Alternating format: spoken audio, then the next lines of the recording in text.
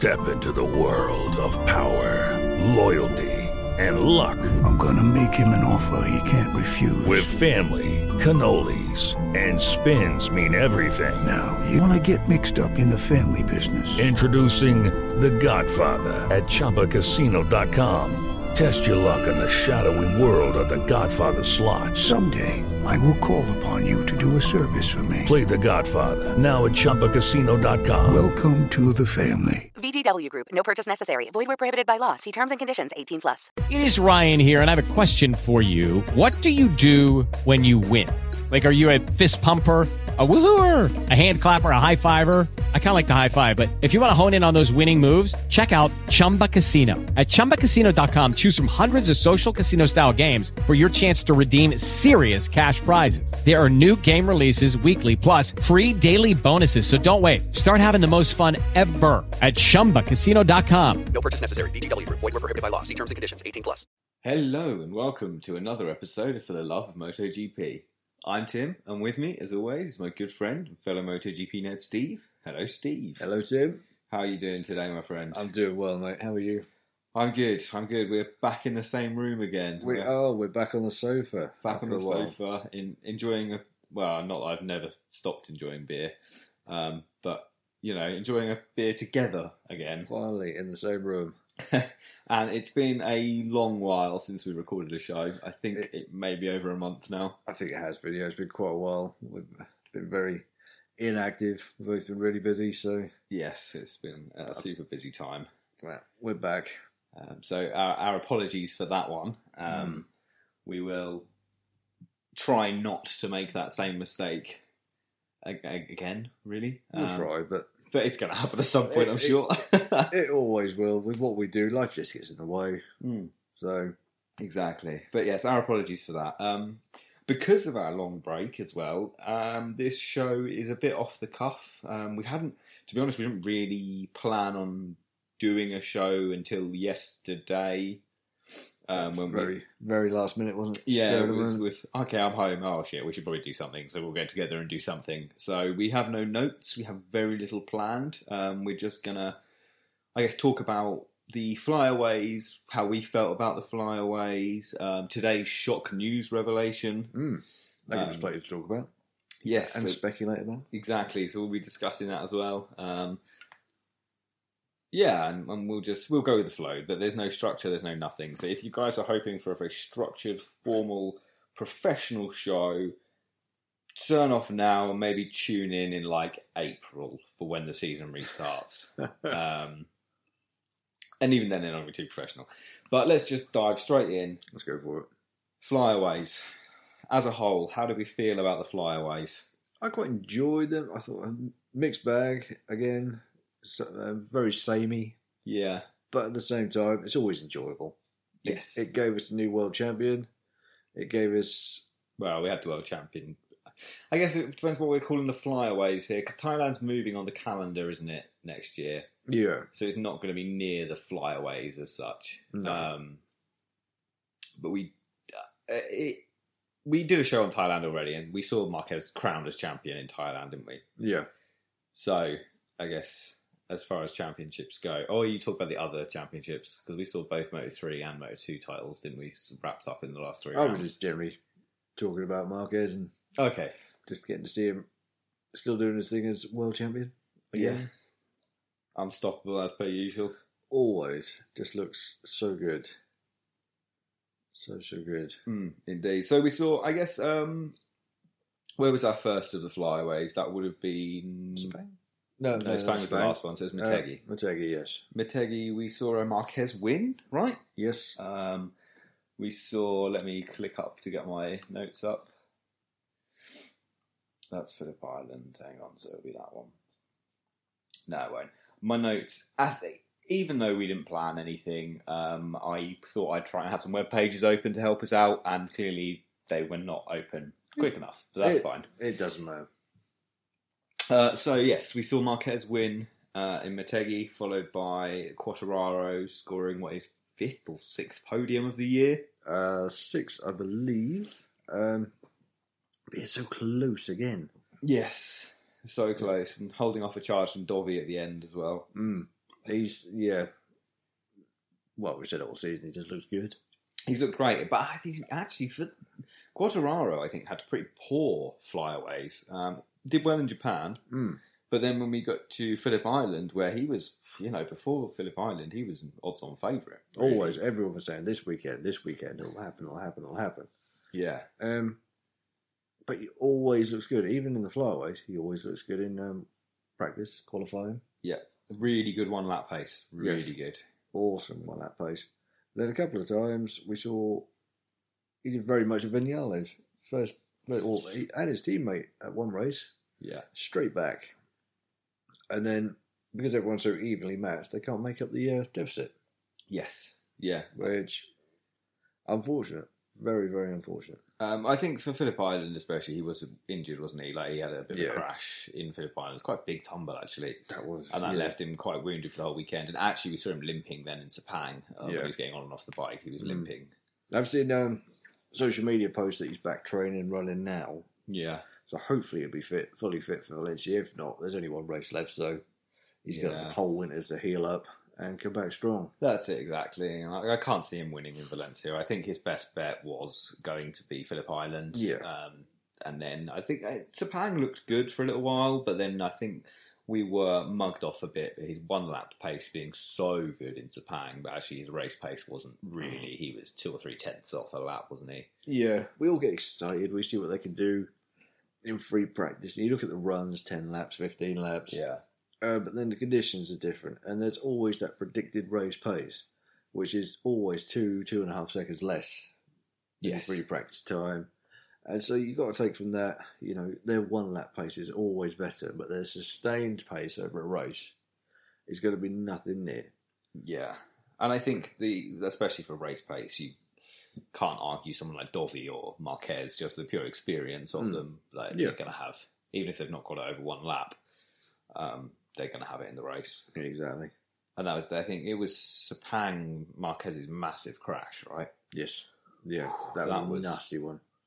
Yeah, that was pretty special. I really thought he'd really hurt himself, actually, watching that. There was a couple of scenes, stills of that, where his leg is straight as he comes down on the floor, and you're thinking, oh, that's an ankle. Yeah, an ankle or a knee. Yeah. And one thing that did annoy me about that was all the Muppets on social media saying you deserved it. Yeah, I know. I was like, Christ, come on, people.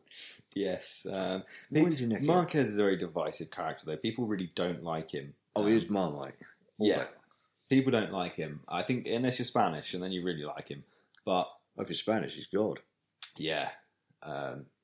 Certainly so. The Marquez brothers, I think, are super popular in Spain. But across the rest of the world, not so much, I don't think. No, it's definitely a mixed bag. You either basically love them or hate them. Yes. There was a lot of hate that day. Yeah, and it was a scary crash. For anyone who didn't see it, I assume most of you did, but Marquez was following Quartararo, really, looking for a toe in qualifying, the final run in Q2. One of the most seriously obvious, blatant... Well, we all knew what he was doing. He knew what he was doing. There was no hiding it, was there? No. And then, so Quartararo slowed right down for his outlap to try and let Marquez go past. Marquez refused to go past. So as Quartararo was winding it up for his flying lap, Marquez stayed with him for 2 corners and then tucked it into the left-hander. Tipped it into the left-hander, sorry. And just lost the rear. Swung round on him, high-sided him over the top, and what was he saying? They were doing 80 miles an hour? Something like that. As it flicked him into the air, and he was almost running in midair. Yeah. And as he hit, his legs hit the floor, and it was like that slap. He buried his face as well. He had a little bit of concussion. Yeah. It just looked a nasty horror crash. Yeah, it was really... And I did think, as soon as he went down, I was like, oh, fuck, that's a leg. And I was like, that's really bad. At least he's won the championship this year, and it's now the winter break, but it's going to put him on the back foot for next year. Oh, God, yeah. But no, luckily, he somehow got away with it. Yeah. Do not know how. He's just so... part of his fitness and stuff is he's so flexible, isn't he? And this has been referenced before with Marquez, is that he just bounces so well because a lot of his training is stretching and it's yoga. It's not just he's not just hitting the weights and doing cardio. No. He's stretching himself out so that all of his ligaments can flex and bend and do things that really no human should be able to do. No, he does it on the bike, off the bike. Exactly. But yeah, he's lucky he did that type of training, because I think anyone else on that grid would have ended up on a stretcher. Oh, definitely.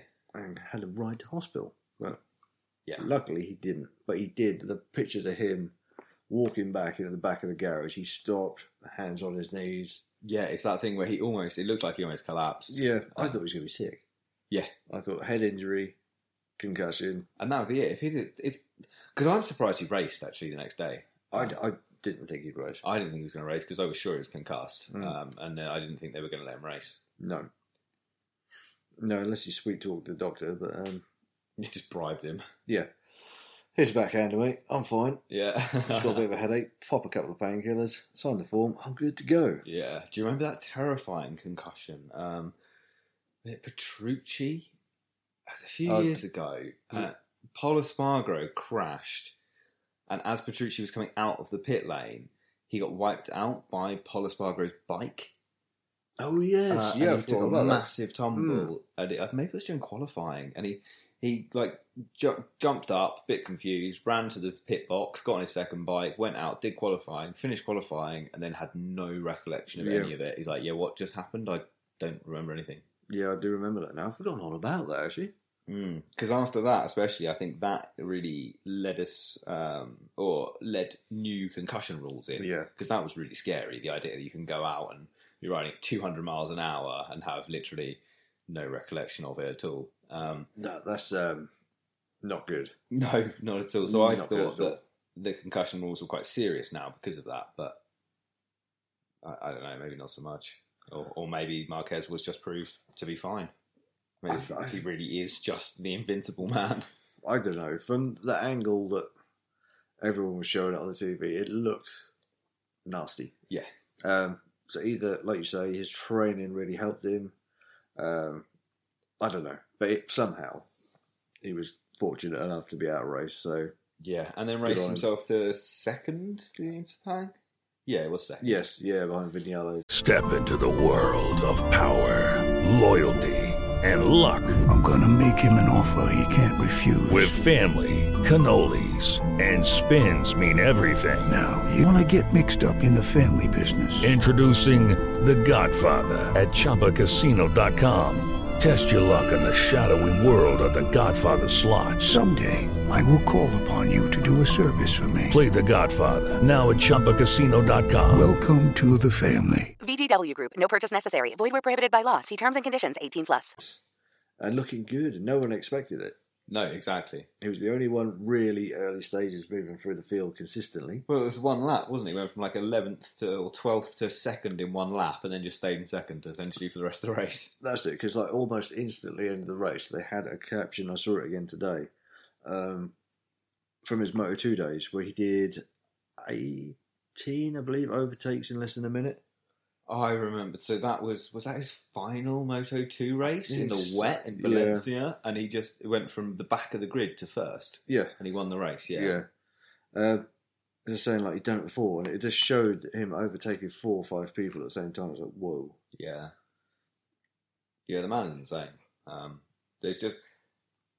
He's just another level. Like, it's silly what he can do. Yes. He's very, very crazy. But we like watching him. Some people don't. Yeah, some people really don't. And like we say, he is a very divisive character. What anyone says about him deserving that, I don't really understand why you're saying he deserved it. Does he deserve it because he was looking for a toe? Because if you're saying that riders across the board in all the categories are looking for toes, like that's sadly a normal part of racing. Riders in Moto3 would be absolutely screwed. Well, this is the problem, isn't it? Moto3 is the worst for it, without a doubt. But it happens in all of the classes. People are always looking for a turn. People are always looking for an advantage. And I think for someone like Marquez to go and do it, it shows that he's not giving up on winning. No. He's still winning by any means. He's still very hungry. He's willing to sit back and be like, yeah, I'm not the quickest around this track, so I have to follow the person that is the quickest if I've got a chance of beating them. Oh, good. He always wants to win, that driven attitude to win no matter what. Yeah, and he'll suck up his pride to be able to do so. And I think that's quite admirable. I think it is as well. I think you're right. A lot of people will show face and just take what they can get. Yeah. If you're a true racer, a true winner, you'll do no matter what. Yes. So that's one of his characteristics that make people hate him. But It is. And people hate him because he's so good. Exactly. If he was just middle of the road, normal, people wouldn't care. No, exactly. If he was, Tito Rabat, for example. Oh, no one would give a damn. No one cares what you do. No. If he was Tito Rabat and doing the same thing, saving the bikes, bouncing the way he does, people would take an interest. Yeah. But they still wouldn't take as much interest as what they do now because he's not at the front. Yeah, exactly. It's only because he is who he is, beating who he is, and dominating so well that people don't like him. But sport needs him. Oh, without a doubt. So, Yeah, without a doubt. love him or hate him, he's staying. He ain't going nowhere. So the flyaways as well. So we'd say Marquez had a pretty good flyaways, really, all things considered. Winning two because he won Phillip Island. Winning two of them, crashing out and finishing second in the other one. He also managed to score the highest points tally for 18 races or one season. Yep. Lorenzo's until that point was top of my head here because I'm not doing Googling now. I want to say Lorenzo had scored 378 points, 383 points or something. 383, I think. Okay. I'm not 100% sure, but anyway, Marquez managed to take it. Marquez took that, in 18 rounds, but he's still 1 round to go, so he's going to absolutely annihilate that total. And should have had more, like we were saying earlier before we started recording, because he binned it in Austin. Yes, if he hadn't crashed in Austin, he would have another 25 points onto that total, so it would be a silly number. Another tick in the book. Yeah. And one that I can't really see. I think this is going to be one that no one challenges for quite a while, except himself. He's the only person that could possibly challenge this record now. I don't know. I think people will. People will come close, but I don't think it's going to happen for a long time. We're not going to see, because if he gets on the podium in Valencia this weekend, we will see Marquez be on the podium 18 times in 19 rounds. Or is it 17 times in 18 rounds? 17 times in 18. Is it an 18 round season? Oh, it's a 19 round season this year, isn't it? I thought it was 18. Oh, I don't know. I'm confused now. Because we had Thailand. Did that make it 18? Google.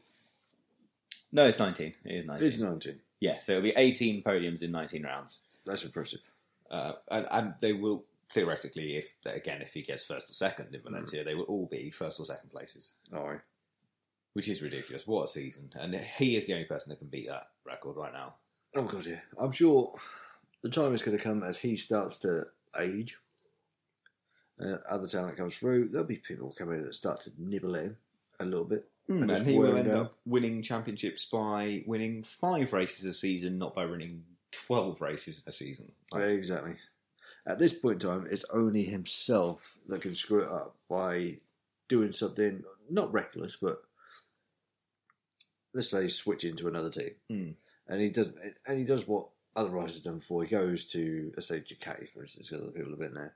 Does exactly the same as everyone else, doesn't get on with it, but it starts that slippery little slope. Yeah. He'll stand more stead of getting picked back up again just because of who he is. Yeah, without a doubt. But it's just it starts that tipping point where it starts to come down and it just frees up everyone else just to close that gap up enough. Yeah, and just nibble away at him. Yeah. And just put the pressure on. Just let him know that you've got your foot one step closer. Yeah, exactly. And hope he makes a mistake. But Marquez, I don't know. I'm starting to feel like he's not really prone to mistakes anymore. I think a lot of that is just the way they've got that bike suited to him. Yeah. 'Cause no one else can pick a bike up the way he can. No, because it's not an easy bike to ride, though, is it? It's evident that it's not an easy bike to ride. No, it just. I think it's been more tailored to him than anyone else for a long time. Oh, without a doubt.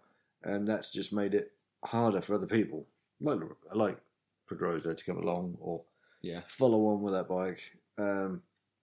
But Lorenzo, who's hopped on it this year, all right, he was injured as well. But they can't get to grips with it as easy because it's so tailored to one rider. Yeah. If it was... And it's a rider, it's a bit like the Stoner effect, isn't it? It's a rider that rides like no one else. He rides in a way that it's almost impossible for anyone to emulate. You can't train yourself to ride like that. You can either do it or you can't. Yeah. If it was, let's say, for argument's sake, it was Lorenzo, and that bike could be tailored to him, smooth, consistent. Yeah. You could take that bike, and then you could wring its neck, ride it your way, because you've got a decent starting base. One that you know is going to stick to the road. Yeah. It's going to keep his wheels in line. So it's going to be far easier to go that way than it is Marquez's road.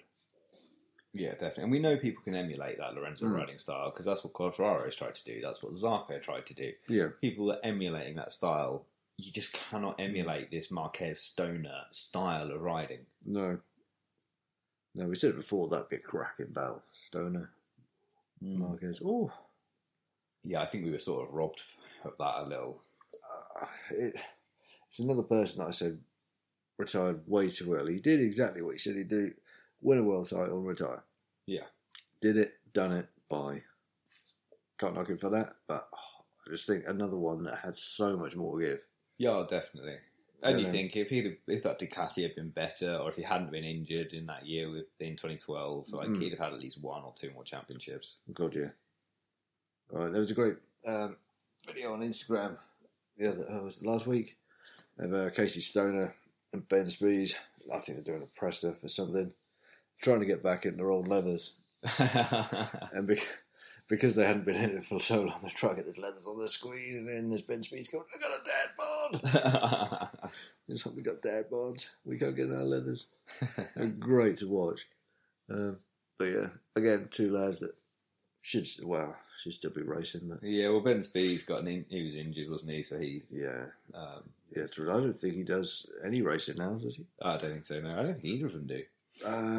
Stoner went to V8 Supercars after he left GP, didn't he? For a bit? Yes, he did, and actually he did ride endurance racing for Honda, didn't he, for a little while? I think that's it. I don't think he does anything now. A lot of fishing and golf. Don't blame him. His Instagram.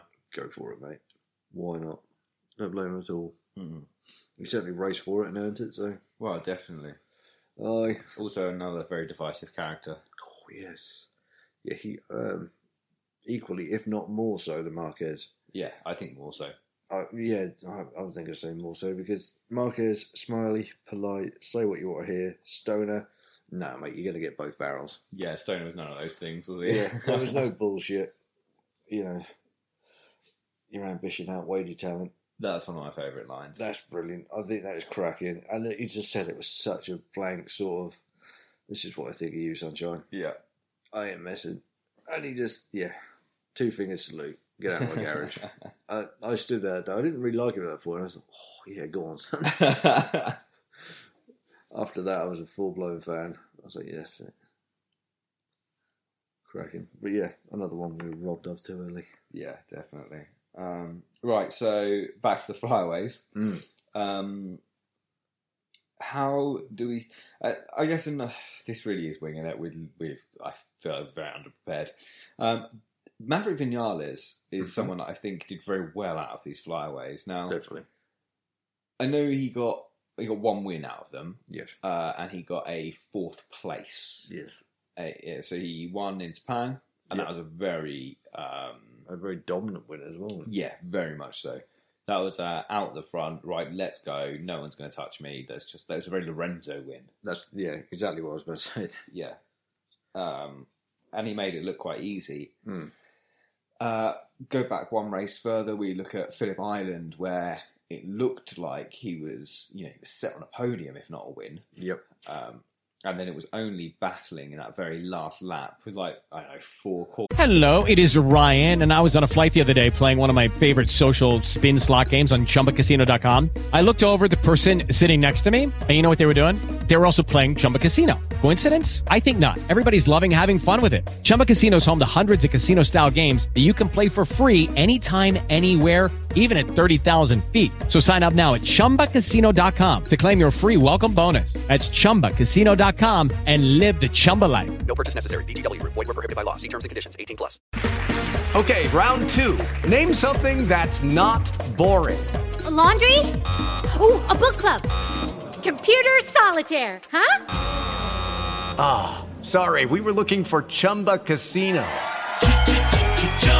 That's right. ChumbaCasino.com has over 100 casino-style games. Join today and play for free for your chance to redeem some serious prizes. ChumbaCasino.com. No purchase necessary. Void where prohibited by law. 18 plus. Terms and conditions apply. See website for details. Corners to go that he binned it, trying to get back past Marquez. Yeah. But he'd been leading the whole race until that point. And then a fourth place in Japan. Are Yamaha... I know we've seen Quartararo perform really well all season. Franco Morbidelli has been really inside the top 7 pretty much every race. Yeah. And Rossi, I know Rossi's been a bit all over the place. Rossi, we were saying earlier before we started, we think Rossi's had a pretty poor season, really. It's been very crashy. Is he, third Yamaha now in the overall standings? Something like that. He's had such a yo-yo season. Yeah. There's times where he's looked so good. There's times where he looked like, he couldn't wait to get out there and go home. Yeah. Other times you thought, well, we haven't really seen him all weekend because he's had such a standard ride. Mm. And it's just been in a toll road battle for, let's say, 6th or 7th. If that, or he's just in the gravel trap. This has been a very common thing. I don't know off the top of my head how many races he's DNF'd this season, but I feel like it's been a lot. 2? I think it's been more than 2. It may have been more than 2, but more than normal. We're not used to seeing him drop it. No. Once a season in free practice, if he's unlucky. We saw it when he was struggling, though, didn't we? So we saw, especially Ducati, a lot of binning it with the Ducati. God, yeah, there's always a lot of binning at that thing. What was going to be your question about that? Do you think Yamaha are on the up now? Do you think they are improving? Are they getting towards where we expect Yamaha to be, constantly battling for podiums and wins? Can they be a title challenger next year? I think they could be a title challenger next year. I don't think it's going to be a factory bike that will be... You think it's more likely to be a Quartararo challenging for the title as opposed to Vinales? I think the whole Yamaha thing next year is going to be really interesting to watch because there's going to be 4 different riders with 4 different scenarios getting played out 4 different ways. Rossi, with his new chief mechanic, is going to chuck everything he can. We've got to be pretty certain this is Rossi's final season. I would hedge a lot of money on it's going to be his final season unless new crew chief or mechanic, whatever he is, crew chief, new direction, let's say, with improvements from Yamaha, we know he can still race at the front. Mm. He just needs that bike under him that can do it. Unless all that comes together, he'll do another season. Yeah, I think if he ends up challenging for a title, if he says, I guess if he scores, 2 or 3 wins, gets multiple podiums, and he's within a shout for most of the season, then he'll definitely stay on for another season. He'll have a 1-year rolling contract. Yeah, but I think realistically, I can't see that happening. I can't see him. Maybe he'll win a race next year if the stars align. But I agree. I think this is last chance saloon. Personally, I think it's going to go wrong. I think Yamaha themselves have got to do so much to get that bike where it is. Plus, on top of that, he's going to want to do so much more to get to the front. I think the 2 put together are going to be a recipe for disaster. If the Yamaha was already up to speed, it was a decent bike and challenging for the championship, not a problem. Yeah. All he's got to do is change his crew chief to get himself back in order. But he's got 2 sides of the coin to change, and he needs to come up with a new penny. Yeah, that's fair. And it's not. And the problem is, I guess he's got to be. He's looking ahead now. He's looking ahead to beat Vinales, who's way ahead of him. He's looking ahead to beat Quartararo, who's ahead of him now. You're not used to that. And he's got to be looking over his shoulder because Morbidelli's coming as well. Exactly. That whole setup is going to be really interesting to watch. Like you say, you've got Vinales, who's on the surge already. We now know he can win races this year. So I think Vinales has won 2 races this year. This is the first year since 2017 that Yamaha have won 2 races a year, let alone Vinales. Yeah. I think next year he could be the fly in the ointment if that Yamaha can improve. Yeah. If not, I think Morbidelli will out-pip him for second best Yamaha.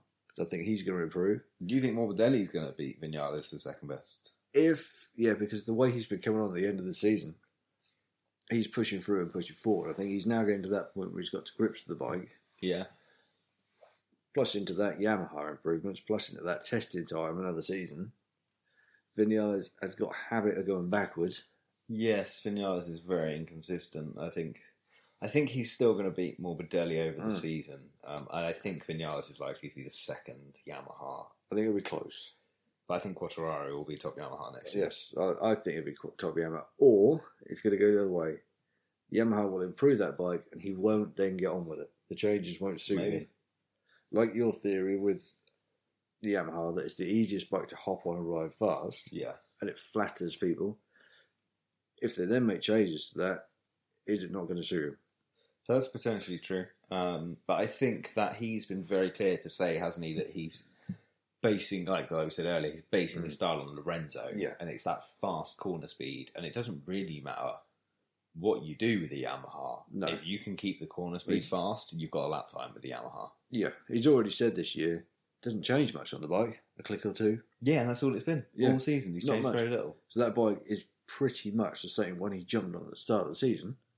Whereas everyone else is changing, like forks, going from the standard forks to the carbon forks, changing swing arms. And actually, Vinales over the flyaways reverted back to the standard forks from the carbon. Yeah, and back to what this bike was like at the beginning of the year. And he's like, I need to stop fucking about and adding bits and changing bits. I just need to get myself to ride this bike.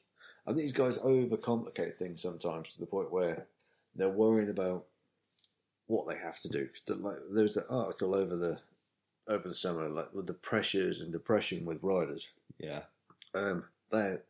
We look at it and we think, oh, what a lifestyle. You go out there and you ride a bike. The pressure, though, to get that right. Yeah. And, to win a race, to win the championship, must be incredible. Because they're going to throw everything at it. Oh, definitely, yeah. And Quartararo's just gone into it and gone, well, I'm a rookie. Let's go for it. Let's see what we're doing. Whereas Vinales has switched and moved and changed everything. And you end up just confusing it. Definitely. And I think that's very obvious with Vinales. And that's why, and I think he's come round to it. Like we're saying, he's realised, he's gone, oh, fuck, I can't keep doing this. I've got to just settle down and go for it. Yeah, and I think watching Quartararo come in and just be able to do what he's done has made Vinales go, oh, okay. And I think actually Quartararo may have pushed Vinales to be almost to be his best self in a way. Yeah, just chill out a bit. Yeah. Ride it, wring its neck, go out and have fun, be smiley. Celebrate to the point where you rip your visor off. And Yeah, I loved that. That was that Sepang, wasn't it? After he got pole position. Just a pole position celebration. Let's beat the shit out of my tank and rip the visor off. Yeah. And then, did you see earlier in the year, his pole position celebration, he set his airbag off. Yeah. Slap the tank. Poof. Yeah. Shit. Yeah. Boy gets a little excited. He certainly does. Everyone else is like waving to the crowd going, yeah, I done it. He's like just beating the hell out of his tank. Poor boy's like, what have I done? Yeah. Just took you to a pole position. Fuck off. Oh dear. I then thought of a cracking question for you, and I now forgotten about it. Was it based around the Yamahas, or was it something completely unrelated? No, it's something Suzuki based. Suzuki based. Okay. Well, my next question was going to be Suzuki anyway, I think. And a lot of it is just, from what I can remember, actually, I will just look through the results quickly. Mm-hmm. But I think Suzuki have had a pretty torrid time in there. Their second half of the season has not been anywhere near as good as their first half. No, certainly not. Especially not for Rins. Well, that said, actually, Australia, Mir seemed to have scored a 5th place. Yeah, but again, that's not a one-off. No, I think that's Mir's best result. And there is, 5th and 6th places scattered through the flyaways. Yeah, there is flashes, but look at the first half of the season. Rins look good. Yeah, look really seriously good. Mir getting used to the bike he was building. Have a summer break. And again, it's just up and down. It's just inconsistency all over the place. Yes, definitely. And actually, I think now, again, this is a bit like the Valentino thing, and Rins has been looking forward at, at Marquez. How do I beat Marquez? How do I beat Rossi? How do I beat Dovi? Now he's looking over his shoulder being like, fuck, how do I keep Mir behind me? Exactly. Because now Mir is improving. Yeah. And Mir is looking much better than I thought. I was never really sold on the old Mir thing, and I know people really like him. And he dominated in Moto3. Just a bit. But he did nothing in Moto2 for that year. No, he really didn't do a lot. I was always worried about him going up that Suzuki not having the concessions to change it. Yes. And I think that's why it's taken him a lot longer to warm up to it, should we say. I don't know. I just think he came in a year early. I think another year in Moto2 would have really suited him. I think it probably would have done him good to stay. I think you're right. But people they want to get to the top and they want to progress quick. Yeah. And he got given the opportunity, and I can't blame him for going for it. Oh, no, definitely not. Like, if someone came to me and were like, do you want to ride the factory Suzuki next year? Well, I think I'll probably just stay here and do another year in this job. Nah, he'd be there all day long. Yeah, definitely. Exactly. So you can't blame the guy. But yeah, all day long. He should have stayed where he was. Bit more experience, bit more maturity, maybe. I don't think he's an immature rider at all. I think actually he's a pretty solid rider. I know he's had the odd cock up, like the Zarco wipeout in Sepang, wiping Zarco out, and that's just the odd cock up. But I think generally he's got his head screwed on. I think he's much better than I expected him to be. Yeah, he's done better than I thought he would do. I thought we were going to see him lounging at the back. Yeah, nearly all season, but he's coming good. Yeah, he's definitely coming good. And I think, but it's like you say, the Suzukis just haven't performed like we expect, especially like Phillip Island at the start of the year. I was like, well, Phillip Island's a win, isn't it? Like, it's a Suzuki win round there. Had that down for that. But now just wasn't there. No, I just think their pace has been very off. And I guess actually that's quite a testament to what Suzuki have done in the last couple of years, because you think, is it 2017 when Maverick went to Yamaha? Oh, yes. Yeah, and he left. And Suzuki were in the doldrums with Rins and Iannone. They'd picked the wrong engine. They were struggling to stay in the top 10. 2 years on from that, we're now saying, oh, well, 5th and 7th. It's a pretty poor effort. So I think that's testament to how well Suzuki have done. They have done very well. And I think Suzuki, we were talking about at the start of the year, we were saying, like, Aprilia have got to look at them and what they've done. And KTM as well have to do that, because Suzuki are sort of the model for coming into the sport and what you can do. Yeah, they have always looked pretty good. The bike has always looked on point. Yeah, even that first year where they came back, not that race, like, what year did they come back? Would it have been 2015? Or so? So one race at the end of 2014. Oh, that's it. Yeah, I forgot about that. Where they blew up like 6 engines in a weekend. Absolutely destroyed everything they brought, didn't they? Yeah, and it looked like everyone's like, oh no, this bike is going to be horrendous. And then they came in 2015 quite underpowered, yet they were still scoring, 4th places every now and again. Yeah. Like the bike looked great, looked really nice. And they weren't just a little bit underpowered either, were they? They were massively. Yeah, they were underpowered. Like 25k down on the straights at some places. I think it's down to about 7 now, or something. Yeah, 7 to 11 depending on the track. But even so, down the longer tracks, that's a massive gulf. Oh yeah, huge. But still faster than the Yamaha. It's an odd situation how they sort of changed it around so quickly. Yeah. But it sort of came out of nowhere. It was like standard, improvement. And it just happened. Yeah, but it's like you said, they've always looked good. Like it's always been a sweet handling bike. It's always looked nice. Their technical designers and engineers definitely had their heads screwed on. Yeah. When they designed that one out. So kudos to those boys and girls. That's it. And we don't hear anything. You don't hear anyone saying, oh, that KTM, that's such a sweet handling bike. You hear things like, that bike is a real handful. You have to wrestle it around the track. Everyone says it's got no front end feel. That's one of Zarco's huge complaints, wasn't it? Which, if that's one thing you need. Probably the most important thing on a MotoGP bike is feeling, especially for the front wheel. Yeah, unless you're Marc Marquez. You don't need feeling. You can be numb. You can be doped up on anything you can be numb from the eyeballs down. Yeah. And still wing it round there like it wouldn't matter. That's it, exactly. So if your Marc Marquez front end feel isn't important, I think for every other rider, they would take front end feel over horsepower any day. Yeah. Not a trade-off. No, exactly. I did have another point to make about Suzuki, and I've sort of forgotten it briefly. I did a little talk because we haven't made notes and we're sort of flying by. I keep wanting to jot things down as they come in my head, and I keep forgetting them. Damn it! Yeah, I know. I wish I had one notepad with me. They're on subject, but they're completely off subject at the same time. It's like, oh dear, I got so many good ideas. That's what I was going to say. Do you see that the Aprilias will be using the red logo sponsored? Oh, will they for Valencia? Yeah. Oh, that's good. I really like their red livery. Yeah, and that's the AIDS charity, isn't it? Yeah, they announced it earlier on Instagram. I saw a picture. They used it last year at Valencia as well, didn't they? Because it's the one that Scott Redding stripped off and threw into the crowd. That's it, yeah. I forgot about that. Rode the boat back in just his boxers and boots. Oh, I think he threw the boots into the crowd. I think it was literally just his boxers he rode back in. Why not? Last ride, go for it. Someone got a hell of a souvenir. Yeah, exactly. It started a war in the crowd. Yeah. Why not? Go for it, mate. And actually, speaking of Aprilia, Phillip Island. Oh, yes. Aprilia, okay, so it was never classified because he didn't cross the start-finish line doing so.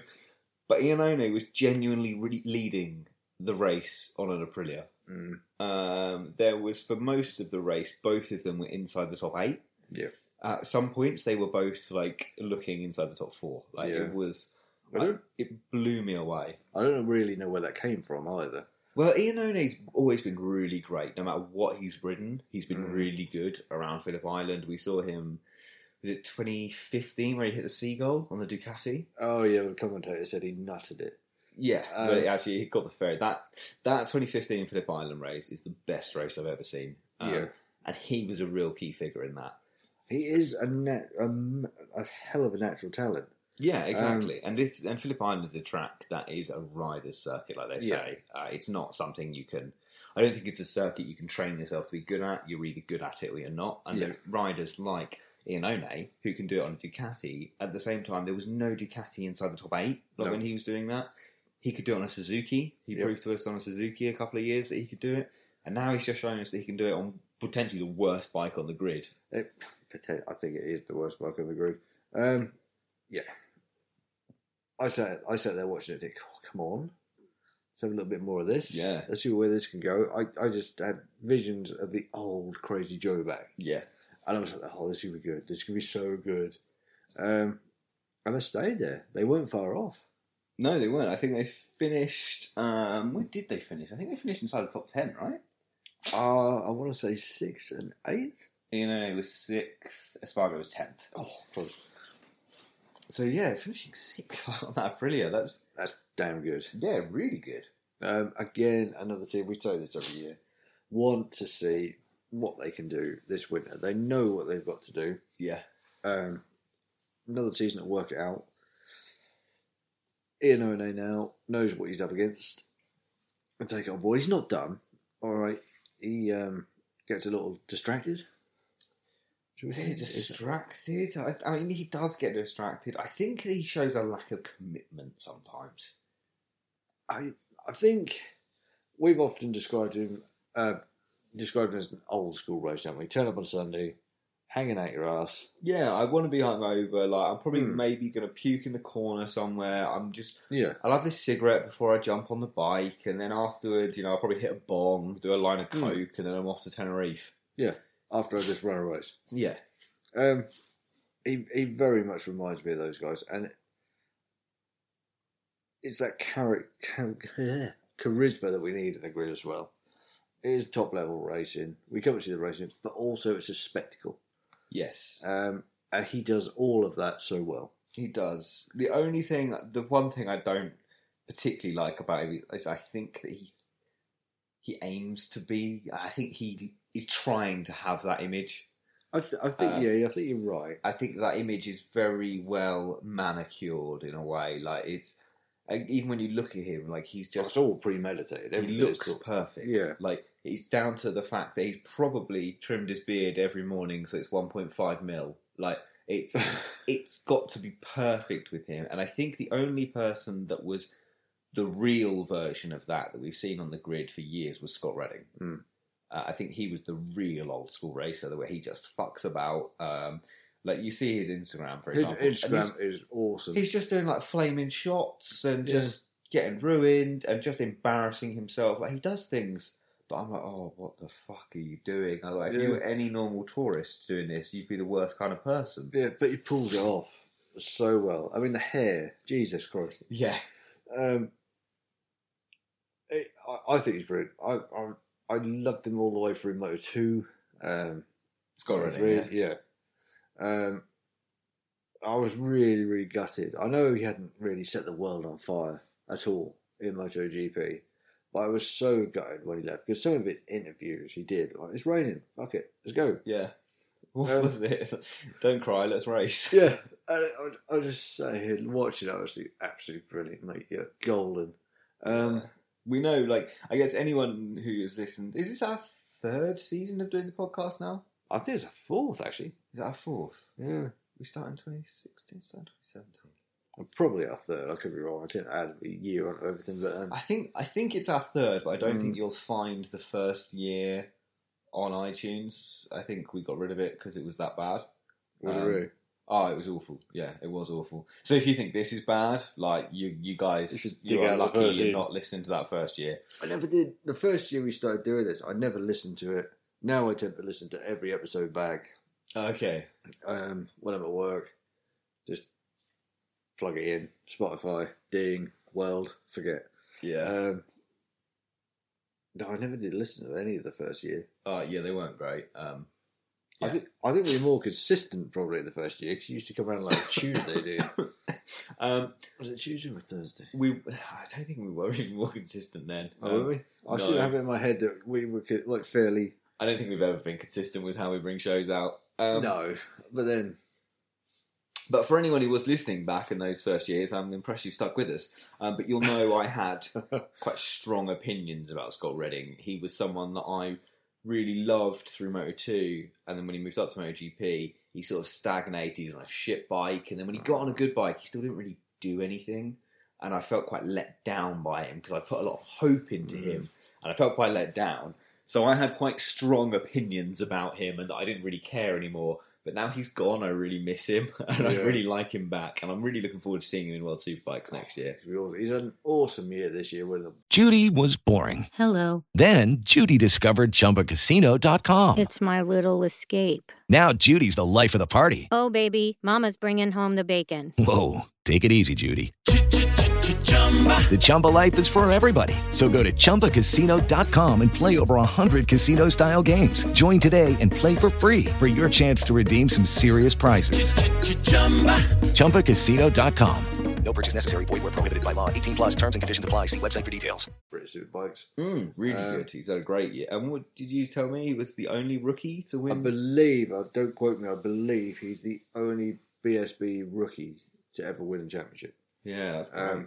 Which is pretty damn awesome. Did he ever ride BSB before? He didn't, did he? No, he never rode BSB. He was always Spanish Championship, I believe. Yeah. And came through that road. But yeah, he hasn't had it easy this year. He's had a couple of wipeouts, a couple of non-podium finishes, but he got it done. Well, the thing is as well, like, you can argue he's on the best bike, in the best team in the BSB grid, that Paul Bird Motorsport team. The best bike. This superbike that Ducati brought out this year is something special, isn't it? We've seen it in everything, crushing. We've got the World Superbikes on in the background. This is a bit of just light entertainment, and it's flying around there. Just because we literally cannot do anything that doesn't involve a motorbike. I find it, if anything else is on, I find it more distracting than just having bikes on in the background. Yeah, that's fair. I don't know why. Bikes on in the background, if we're doing this, I can switch off to it. Yeah. If it's the GP, I will look at it, and like we did a season where we watched the race back as we were talking about doing. Yeah, I think that was our first year, and I think that's why a lot of those shows were pretty bad. Because we just kept getting distracted and just staring at the TV and not actually talking about what was going on. I remember doing that a lot. I remember like, we'd be talking about something, oh shit, just we'd start watching the telly. Yeah, exactly. I think, at least I hope, the structure we have of the shows, not this show, but most shows, is better now than it was back then. This is just, catch up, Joe. Yeah, this is what's been going on in the lives of Tim and Steve. Oh, it's been a mess. So I think you've had a better time than I. Well, that's fair. I've had a better time than you have, mate. Yeah. Well, I've had a very down and then a very up. Yeah, that's fair. That's fair. We're back in the game now. Yes, we're just trying to settle back into life.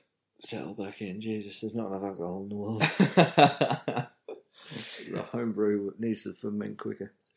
Where were we? Scott Redding. Completely off subject. Well, no, it's half on, half off subject. I think it made sense up until everything. Anyway, so it was Ian O'Neill, wasn't it? Ian O'Neill, great natural talent, really shown at somewhere like Australia, like Phillip Island, and it was super. It was really cool to see the Aprilias up there fighting for those top positions. I like Ian O'Neill's riding style as well. Just a little bit dangerous. At times, completely in line, and at other times, completely out of control. Yeah. But it looks always like he just got it under control. Yeah. And he's just got it tamed, but at any point it could just all kick off. But then that was his whole career up until that point, wasn't it? Because you think, like, in Moto2, when he got the Crazy Joe moniker, that was a pretty reckless time in Moto2. He was pretty rough with everyone. Just a bit. It was elbows and barge. It reminds me a lot of Simoncelli when he used to ride around with bits hanging off the bike. Yeah, and that's sort of when Ian O'Neill came into MotoGP on the Pramac machine. Yeah, he was so fast, but he just crashed a lot. That's it. He was always at the front. He was always just tear-assing around. Yeah. But you just never knew when he was going to bin it. But you knew for certain at some point he was going to be building sandcastles. Yeah, that boy was going to be picking up gravel. Was it 2014, his first season in GP? Yeah, I think so. Did he win Moto2 in 2013 then? Well, did he? Marquez win it in 12. I have to get the numbers out. 13. Yeah. 13. I think it was 13. When did Stefan Bradl win? Stefan Bradl beat Marquez in 11, didn't he? Yeah. Yeah, okay. And then I think Ian O'Neill, I think he won it. Oof. Oh, Google. We're going to outsell this. Got to think of it. Yeah, it's fine. It doesn't have to be. We'll try and fill the void while Tim's Googling. I'll do my best. All in all, I thought the flyaways were good. I wasn't disappointed, really. It's racing. It's always good. Always look forward to it. I hate Fridays at work. You hate Fridays at work? I really hate Fridays at work. Is that just as a general rule, or? Well, yeah, work. It's work. We don't want to do it. Paul Spargo won it in 2013. Oh, did he? Yeah. So where's Ian O'Neill's Moto2 career? No, I hate work on a Friday because, like, when the race is on, I have all the notifications turned on my phone. Okay. And because it's in my chest pocket, my chest just vibrates constantly. It's like, oh, well, you go away. I don't want to be here. I want to be sat on the sofa watching free practice. Yeah, I don't know if Ian O'Neill ever did win Moto2 then. Maybe not. I thought he did. Yeah, I thought he did. But it wasn't 2010, 11, 12, 13 or 14, so it wouldn't be anything after that. No, maybe not then. I must admit I was guilty of not really watching a lot of it back then. I'll be honest, until BT Sport got the GP, I didn't watch any Moto2 or Moto3. No, I was probably very similar. I might watch a little bit, but now they've got it, it's so much easier to watch it. Yeah. I do dial in more, but I must admit in the past I am guilty of literally thinking to myself, well, I haven't got to be back because the race is not on till X time. Yeah. And that wasn't thinking, I must see the Moto3. It was just the GP and that's all I cared about. So when riders came up, you're thinking, oh, don't really know who you are. Yes. Yeah, and that was the thing. And it was very interesting because I used to watch on BBC, the MotoGP. So they never showed any of the sport races. No. And then, like you, we didn't know who any of these new riders coming up were. And yet when Marquez came up, the commentators wouldn't stop talking about him. I was like, who's this Marc Marquez guy that everyone's banging on about? That was probably around the time that I started watching more of it, and just having more time as well to watch it. I mean, now with Enzo, he gets us up early. He'll quite happily sit here with me in the morning, pop Moto3 on, and we'll still be sat here at the end of the GP. He'll have got up, he'll had his breakfast, he's playing with his toys, but when the bike's on, he'll come and sit. And it's nice. Yeah. Whereas before, I don't actually know, when we had more time, why I didn't watch more of it. But now I've got less time.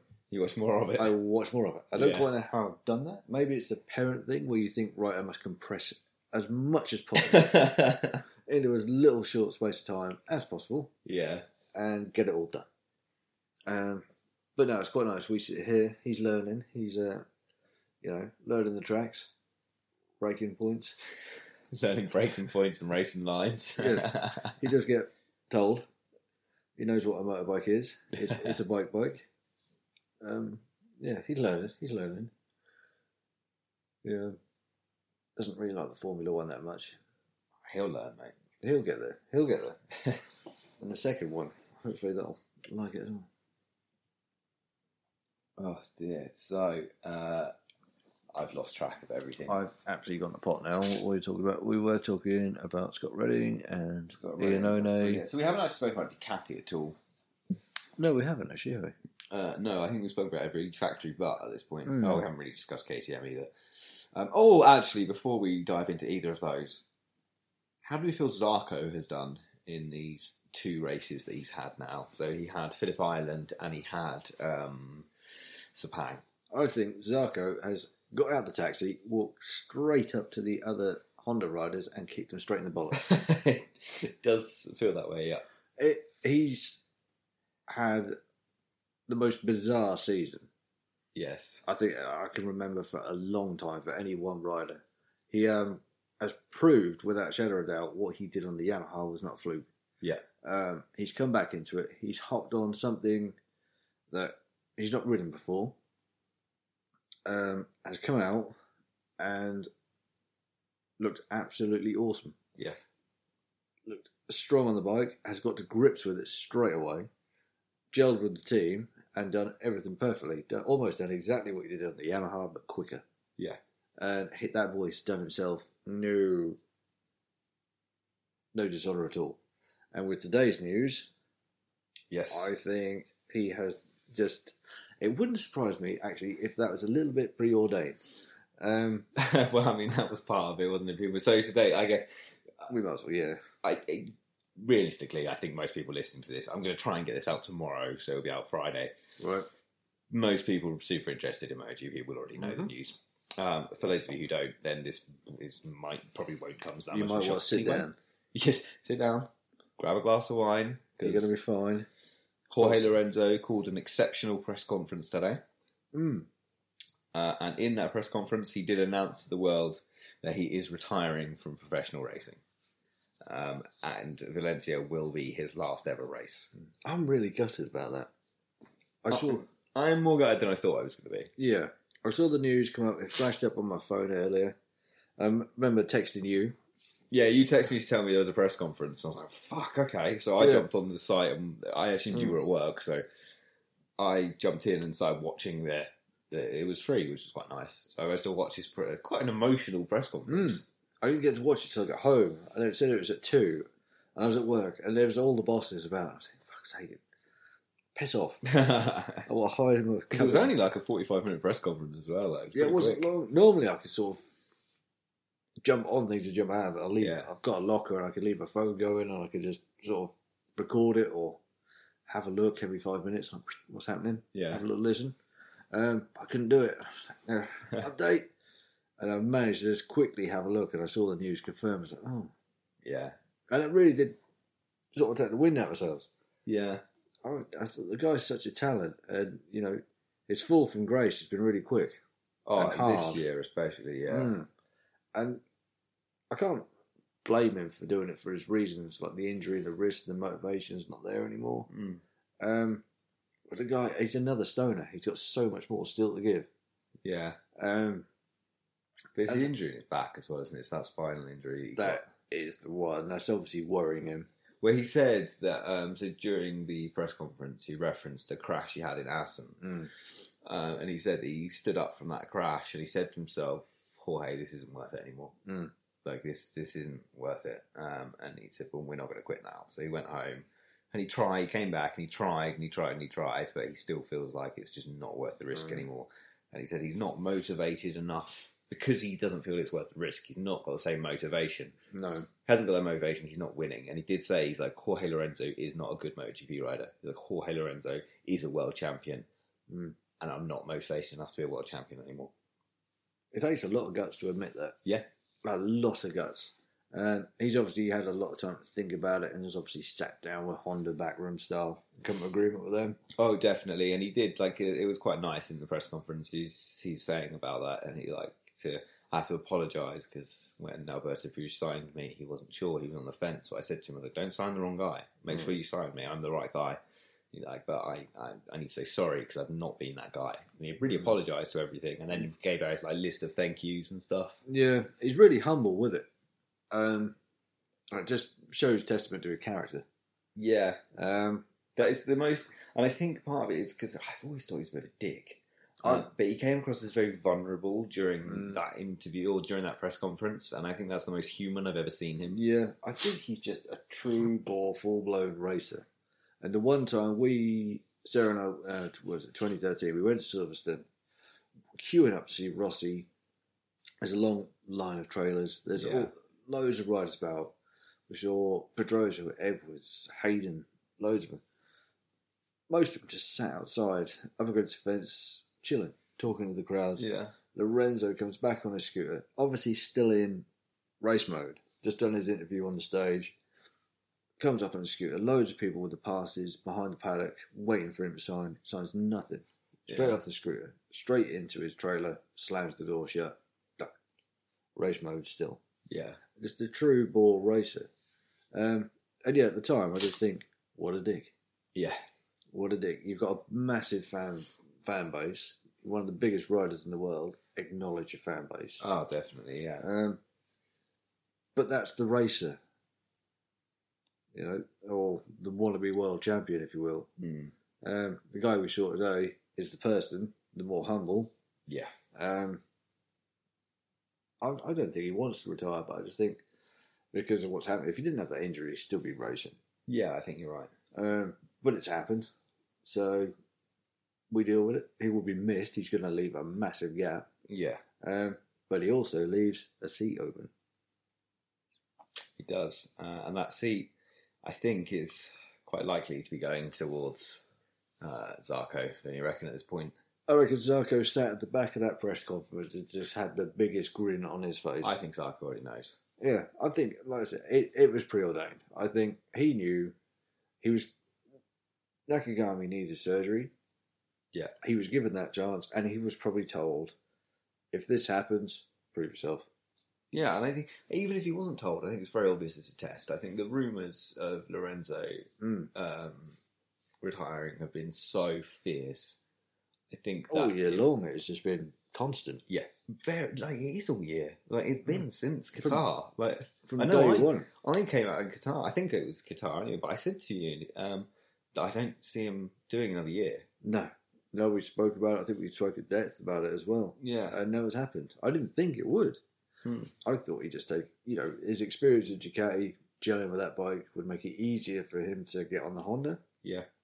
But with everything that's gone on around him, it's just not happened.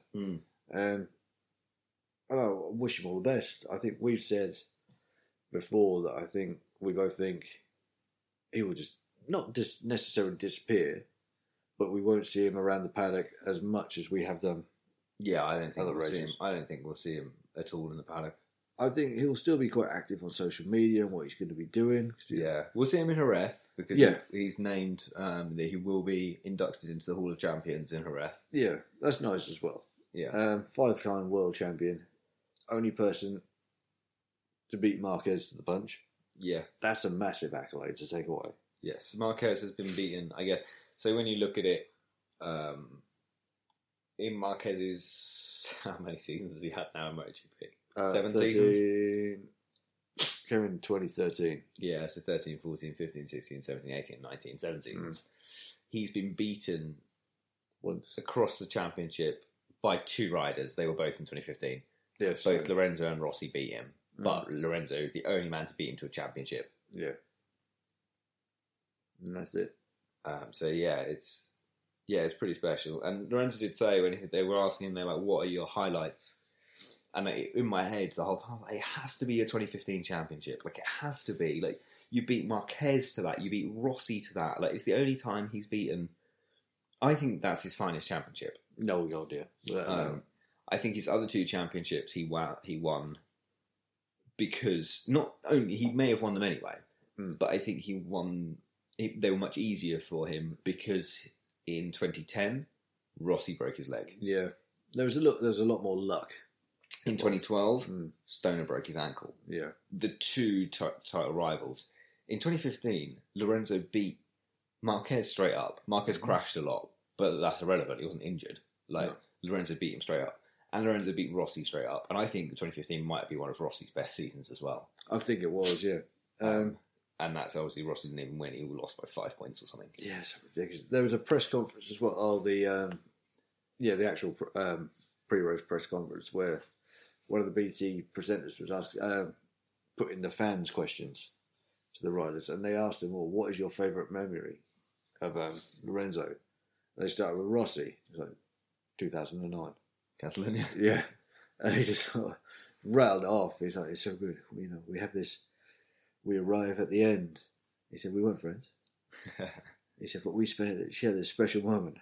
And he was talking about it so nicely now. Yeah. That's the thing now he can do. And Rossi's very good at this though, isn't he? Rossi is very good at talking nicely about his rivals when they're no longer his rivals. Exactly, yeah. He's going to be a rival again. Yeah, I didn't get to see the other races, what they said, but I'm sure they all had fond memories of him. Oh, definitely. And there was a really funny picture. I think it was all on Instagram, and it was pictures from MotoGP of like people like hugging Lorenzo after congratulating him, and it was like riders and team bosses alike. And there's one, I think Lorenzo was speaking to, what's the real head of Ducati? Is it Stefano Domenicali? Like the big boss, the really fierce-looking guy. Yeah. He's talking to Stefano Domenicali, if that's the right guy, and like shaking his hand, and they're like chatting and laughing and joking, and Dovi is just stood behind him, just glaring, giving like ultimate glare. And the next picture is like him and Dovi just like in quite a friendly embrace, and Dovi's laughing. And I was like, that's either one of these is just a really unlucky shot on Dovi's part, or Dovi's just a very good actor. Dovi's going up for an Oscar. Oh dear. No, he will be missed. Yeah, I think he will be. I don't know. I don't really think anyone's missed from MotoGP, because I thought Pedrosa would be missed, and he was for all of like half a race, and now I've just forgotten that Pedrosa was even a thing. Must admit, yeah, because he's just done nothing as well. It's not like he's been there every No, weekend. exactly. You do, but the thing with the GP is there's so much going on to take your mind off of it. Yeah, exactly. You know, we've had the whole Quartararo thing this year. Yeah. That just, it's so much intensity to keep you enthralled that you do forget about what's happened before. Yeah. And it's very easy to lose yourself in the current race and just completely wipe your mind of the previous race. Yeah, that's it. Which is good. That's really good, because there's so much to look forward to. Yeah, that's fair. If it was like, oh God, 5 races time, there'll be a good race. People will get bored of it. Yeah. But it's not. It's like every race, it's going to be a cracker. We have 20 races next year, right? Yeah. We go to Finland as well. Yeah, and I saw a presser earlier that Hungary is coming back on the calendar for 2022. Yeah. But there's talk about like a Brazilian race as well. It's getting to the point where I'm thinking they're going to have to drop something. I think there's going to be 2 more races. Yeah. I think Formula 1 is falling into this trap. Formula 1 is talking about 25 races a year. I saw that. That's mad. Absolutely mental. And I think that at that point it's oversaturation. I would rather have 16 races a year and them all be special occasions than have 26 races a year and be like, oh God, this is literally half a year now. Like, it's too much. That is a lot. It's a lot for the body to cope with. I mean, look at the G-forces that people have to endure through MotoGP, Formula One, the training they have to do. They won't be able to sustain that kind of pace because it's getting more and more demanding every year. Oh, definitely. I think 16 races is more than enough. And like you say, make them special occasions, make them a spectacle, make them good. Otherwise, you're falling into that path where it gets to be too samey. Yeah. And there's talk of dropping a couple of the Spanish rounds, isn't there? And I really think that they need to go. I think having 4 rounds in Spain is silly. That is silly. I don't know which ones need to go, and I don't know whether maybe we rotate between the 4. You could do, yeah. So we could have 2 Spanish rounds, for example, and just rotate between the 4 tracks for those. Yeah, but there's tracks like Wincombe. It's South Africa. Yeah, that's an awesome track. But does that meet the I don't think it meets the safety grades? No, not anymore, I don't think. I mean, it did back in 2002. Yeah. So it probably still meets, like, World Superbike safety grades, but it doesn't meet MotoGP. Yeah, 17 years on. Yeah. I don't think it really... yeah, like, the world's full of great tracks. Oh, God, there's some absolutely incredible tracks out there. We just can't race at them all. Yeah, and that's the problem. And I think certain tracks have to stay in.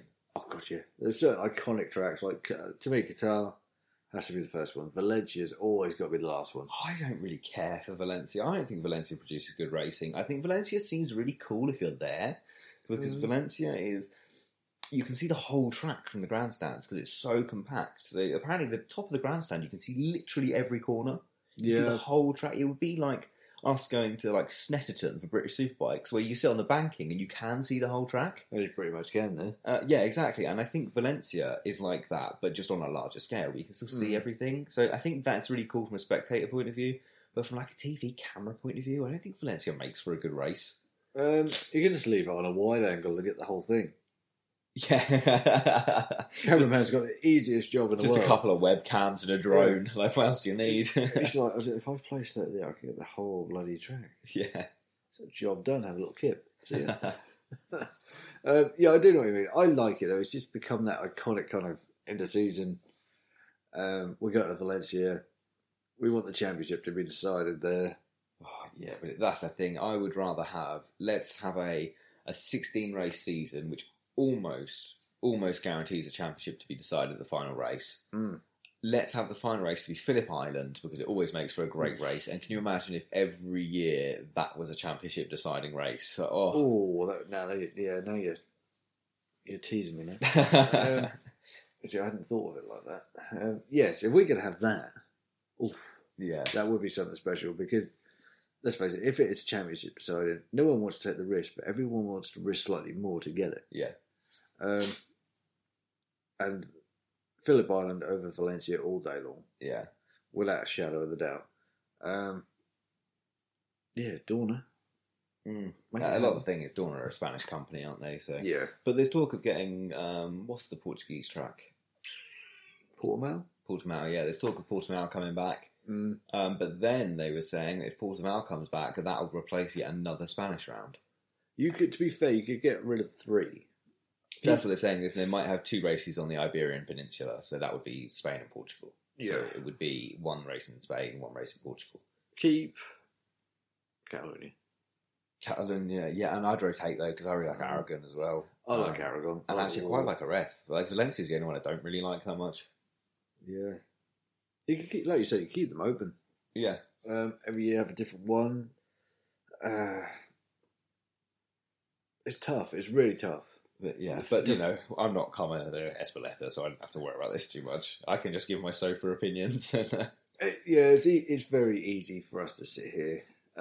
Especially when we don't see the money. Like, the Spanish rounds all make money. Yeah. And they make a lot of money. That's it. It's so big out. That's what we were saying before we start recording. Yeah. I mean, look at them. We might as well talk about the Marquez brothers party. Oh, in Cerveza. Yeah. Oof. No, not Cerveza. That's beer. Crivet. It's I don't actually know how to say it. I always read it as Cerveza. I can spell it. I don't know how you say it in Spanish, sort of thing. E-Z-A, I think. Yeah. Basically, anywhere in Spain, Italy, anywhere mostly on the continent, most of the GP is live. They love it. My, I guess, new boss part of the reason we've been haven't recorded so much is because I got a new job. So to go with my other job, so 2 jobs now, great. With it? Yeah, but so my boss lives in Spain. I was on Skype to her and her boyfriend, my other boss. They own the company together. I was on Skype to them, and they were asking, like, I was just chatting away to them and stuff, and I mentioned MotoGP and bike race. She's like, "What is that?" And her boyfriend was like, "What are you talking about? You literally live in the home of MotoGP." He's like, "Have you not seen it? Like the petrol stations, just pictures of guys wearing bike leathers." She's like, "Yeah, who are they?" And he's like, "You might be the only person in this country that hasn't got a clue." He's like, he said to me, he's like, "It's so crazy that any rider, especially Spanish ones, but any of them, are just celebrities over there, like super celebrities. It's not like here, where even Valentino Rossi in his heyday lived in London because he wasn't recognised by people. Like in Spain, any rider, even Tito Rabat walking down the street is going to be recognised." Yeah.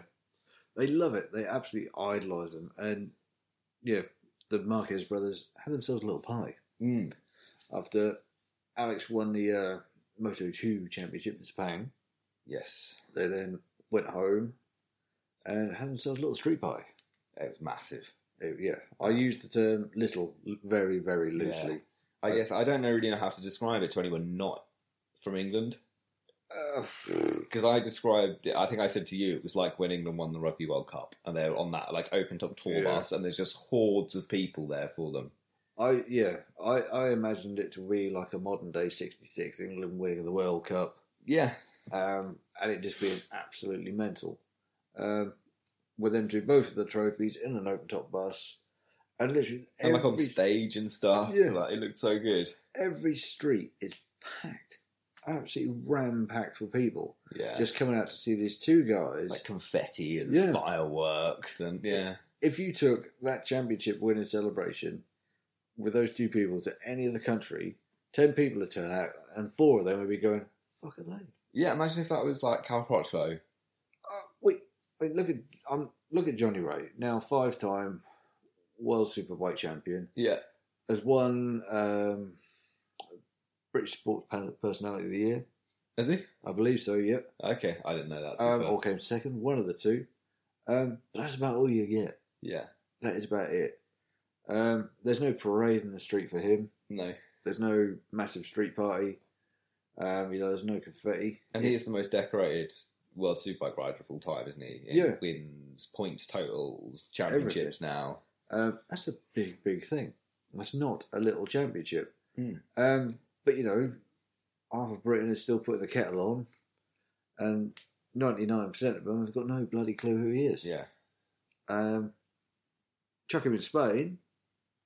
I don't think they'd know about him in Spain, because I don't think World Superbike's big in Spain.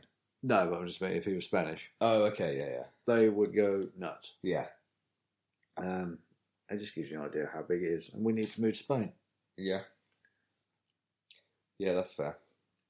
What do you think we should do? I guess the only factory we haven't really spoken about is Ducati. I don't know. I don't feel like Ducati have really done much in the second half of the year. I think definitely dropped off the boil. I mean, Marquez is near. So this is a mental stat, isn't it? That Marquez has obviously won the team championship. We talk about the constructors championship. Oh yeah, Honda have won the constructors, haven't they? It's the team championship now they're going for. Oh yes. So Marquez is now by himself. Is he? No, he's not. Marquez has scored how many hundreds of points has he scored? 300 and something. Yeah, let me just click on the world standings quickly. Marquez has scored 395 points this year. Combine that with Jorge Lorenzo's total of 25 points. Jesus, that's bad. I didn't realise it was that low. Yeah, so what's that? That puts them on 400. And can I get the... you should be at the team championship up on there. Rookie of the Year rider, independent team rider. You can't. Oh. No, I think we had this problem before. I think we were searching for it live, weren't we? 420. So that would be 420. I'm just going to Google it so I can get all these numbers correct. Okie dokie. Tim likes Google. MotoGP Team Championship. Not Tram Championship. Tram? Oh. There we go. There was some typing and Googling for you. You can trust Wikipedia, I think. Good old WikiLeaks. Not WikiLeaks, man. I always call it. Made Tim chuckle anyway. Oh, right. I will find what I'm looking for soon. I promise. You got it there, haven't you? Yeah, I did nearly have it, but I think Autosport is going to then come up and be like, "You haven't actually paid us, so we're not giving you this information." We like robbing information from other places. Yeah. Okay. So here we go. So the Repsol Honda team is on 430 points. Mm-hmm. The Ducati team is on 432 points. Yeah. Marc Marquez, single-handedly, isn't it? Almost single-handedly has got more points than the two combined Ducati riders. Well, it was almost the same as the Constructors' Championship. We had Marquez just for Honda winning it, but then you had the three riders from Ducati in second place. Yeah. And one guy is just like, yeah, well, I'm better than three of you, so. Yeah, exactly. Isn't it mental? The Marc Marquez is just so good that essentially Marc Marquez is about to win the Triple Crown for Honda almost by himself. You can't he can lose the Triple Crown, but the rate he's going... I mean, he can, because if... you just need two Ducatis on the podium. Yeah, you need two Ducatis scoring decent points. If Marc Marquez alone can outscore the two Ducatis by 2 points, then it's done. Game over. Honda have just won everything. Essentially, Marc Marquez has won everything. But when we think about how mental it is, if he hadn't have binned it in Texas, it would be done already. Over. Yeah, he just need the 2 points in. So what's the most points you can score as a team? It would be 18 plus 25 for one race, so it'd be 43. No, 38. 40. My maths is out. Yeah, 43. You're right. Yeah. Okay, cool. So you can score 43 points. So, there's still a realistic chance that Ducati are going to overhaul them. And they should do, really. 3 versus 1, but you never really know. He's had a ridiculous season. It's ridiculous. Ducati, since the summer break, Petrucci just went all at sea. Yeah, Petrucci, after Mugello, though, after his win, it just sort of... It was that chap's sudden death. After that, you could see when he sat in the garage, that had really affected him. Yeah, that's fair. Obviously, it was extremely sudden, unsuspected circumstances. He lost a friend, and then we had the summer break. Wasn't that just after the summer break? Yeah, so it raced after the summer break. And it's got to him. Something, not just that. I'm not saying it's just that factor. But something has happened. Yeah. And he's looked good at times, but he's not looked anywhere near the form that he had before Mugello. Yeah, that's fair. I think one of the better Ducati riders this year has been Miller. Dovy's had an up and down mixed bag. Miller's been his usual self. Yeah. Racing well, racing at the back, crashing well. A bit all over the place. Very Crutchlow-esque. Yeah, that's fair. Things Miller is still 26 points, 27 points shy of Petrucci. Yeah. That was Petrucci's first half of the season. Petrucci's first half of the season was solid. Yeah. Miller came out and said he wanted that ride. He deserved that ride. And that, I think, spurred Petrucci on a little bit, because after that, he just went and looked awesome. And I think he is one of those riders. He needs that little bit of angry enthusiasm. Yeah, that's probably fair. As soon as that went, he had a distraction. His friend passed away. And that overshadows it. Yeah. Since then, Miller's looked better, but he's still crash happy. But that's been less and less, I think, as the season's gone on. He is getting better. He's another Crutchlow, isn't he? You just don't know what you're going to get. Yeah. As the season goes on, yes, he's crashing less. He's starting to be a bit more responsible. But if he can knock that one bit on the head, just stop crashing. Yeah. And get a bit more consistency. That guy would be amazing. Yeah, that's fair. That might be anyway. And then you have Bagnaia, who's like smoked everyone out. Yeah, Bagnaia's had a weird season. Our tip for Rookie of the Year, and he's done nothing. He's been the weakest rookie. Yeah, all right. It's unfortunate you get a rookie who come through who's just destroyed everything. But yeah, he's just done nothing like what we thought we'd do. Yeah, exactly. I thought, like I always had hope for Oliveira, but I just thought the bike he was on would mean that he didn't really stand a chance against Mir or against Bagnaia. Or even against Quartararo, but I thought Quartararo was probably going to be the weakest rookie. Yeah. I expected Bagnaia to be the strongest, and then I thought it would be between Mir and literally just said the guy's name. Oliveira, thank you. I thought Bagnaia would come through and show us a little bit of magic on the chicane. But no magic. No, nothing of the sort, sadly. No. Shame, really, because he looked so good last year, so dominant. Yeah, he crushed it. Absolutely crushed it last year. He destroyed everything, and then celebrated like a god. Yeah, forgot how much you loved that. I really did enjoy that. I think that was one of the best. I've never seen anyone change livery on a bike. Yeah, post race win. I'm like, what's the screen up for? What's happening back here? But someone's getting changed, and it was him. Yeah. That was really good. I enjoyed that one. We missed any Ducatis. I don't think so. Dovi, I think the story of Ducati pretty much is that it's been a pretty shit second half of the year. Yeah. Dovi's no exception. He's fallen in that trap. Yeah, and I think Dovi's done. Like I think Dovi had the world came together in 2017 and 2018 for him. He was on a great bike. He had a chance. He had a very, very close chance. And he just couldn't quite do it. And I think he knows that. And I think it's kind of killed him in a way. I'm sure he'll try again, and I'm sure he'll win races next year. I'm sure he will. But I don't think he's going to be champion. I did think there was a brief time that I thought maybe he could do it if the stars aligned. But I don't think he can do it now. No, definitely not.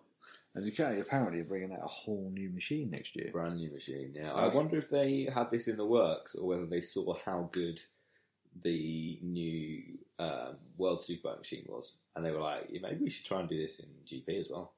Maybe might have taken some sort of, well, not advice, but even not advice, but maybe they've just gone. Maybe we should try and make rather than just improving the one we've got, just make a monster and try and blow everyone away.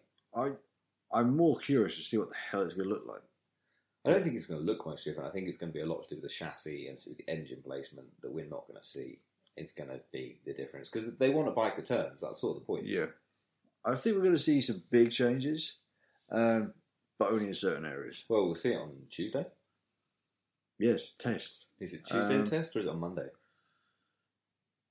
I want to say Tuesday, but I only want to say that because I know the World Superbike test started on a Tuesday. Okay. At Aragon. So I'm going to go with Tuesday. I think it's a Tuesday. I think it's Valencia test normally. Are these televised? Because they were last year, weren't they? Were they televised last year? There was a year that they were televised. Yeah, it was definitely... No, it was this year because I remember watching Zarco walking out in his KTM leathers with the left side and looking really awkward. And then the camera panned round to Cyrene, who just couldn't stop smiling. Yeah. And they were like chalk and cheese. One's like that. Press conference. Got to talk. And then you had Cyrene, who was like, this is great. Yeah. I'm still here for another season. Yes. So we do have Valencia, we have Iker Lecuona coming to replace Oliveira for... Forgot about that. For the Tech 3 team. Oliveira obviously had his shoulder operation. He's going to be out until February now. Yeah. So Iker Lecuona, who is getting the Tech 3 ride next year anyway, has come up to take part in his first MotoGP round, a year early in a way. Well, half a year early. Why not? So it means he'll just get some time on the bike when he... Yeah. Before the test. I was a bit surprised they chose to do that and not put Brad Binder on it. But then I guess Brad Binder is still racing for second place now in the Moto2 Championship, whereas Iker Lecuona is not. Yeah. So, I think it's going to be an interesting one. I'm quite looking forward to it. I also think that we're going to end up chatting more shit if we don't end sometime soon. Whoa. It's been a longer show than I expected it to be, considering we had no plan for it. So I think we should call it there. I just looked at the time, and the time we've been recording, 95 minutes of recording. Yeah, I think 15 minutes of that is us just chatting at the start, to be fair. I think it probably is. So if you've got this far, guys, thank you very much for listening to us. We know this show has been a bit off the cuff. Boy, should. It was a lot of shit's been going on, so we haven't been able to do this.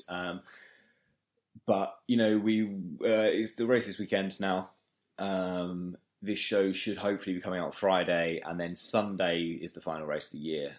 Both Steve and I are going to be in London at the Bike Shed Cafe, for the final race, and then we will be recording a podcast from the Bike Shed. So I mentioned this in the last show. If you guys are around, if anyone's around in London in the Bike Shed, you will see at some point two guys over there, one of them wearing glasses, one of them looks like a strange stereotypical backpacker with dreadlocks, and looks a bit homeless. He looks a bit homeless sometimes, but he has had a shave, so it's a trimmed homeless man. He's kept that beard at 1.5 mil. Yeah, exactly. I took a leaf out of the Iannone book. So we'll be speaking into our phones, is what you'll see. So come over and say hello. And like I say, if there's only one or two of you, I'll buy you a drink. If there's more than that, you can buy us a drink. And if no one turns up, then I'll probably have a little weep, but I'll get over it, and I'll just pretend that maybe none of our listeners actually live in the UK. All right. At the end of the day, we're going there to watch the race, have a fabulous time. Exactly. Be involved. There's bound to be a lot of other GP fans there, so if anyone's listening that wants to come and say hi. Come and say hi, give us your opinions on the season. Yeah, you might even be able to get on the podcast. Yes, exactly. And then in the off-season, we do have a list of shows planned. We have some things we're going to have. I'm not going to tell you any of them now. We'll do them later. It's just going to be a lot of me and Steve getting drunk and watching films and playing games and talking about them, I think. Generally just keep you entertained and let you know that we'll still be here. Yeah, and there'll be a format to those shows, and they'll be more consistent. So we'll be a little more structured than this We'll be back doing it properly. This has very much been... we always say that we're winging it and flying from the seat of our pants, but this one has really been flying. Yes. Shall we say? That's it. So thank you very much for listening, guys. If you have anything you want to say to us and you're not going to be there at the weekend, or if you are and you want to tell us you're going to be there, you can get hold of us at... we are For the Love of MotoGP, and we are on Twitter and Instagram. So drop us a line and I will get back to you.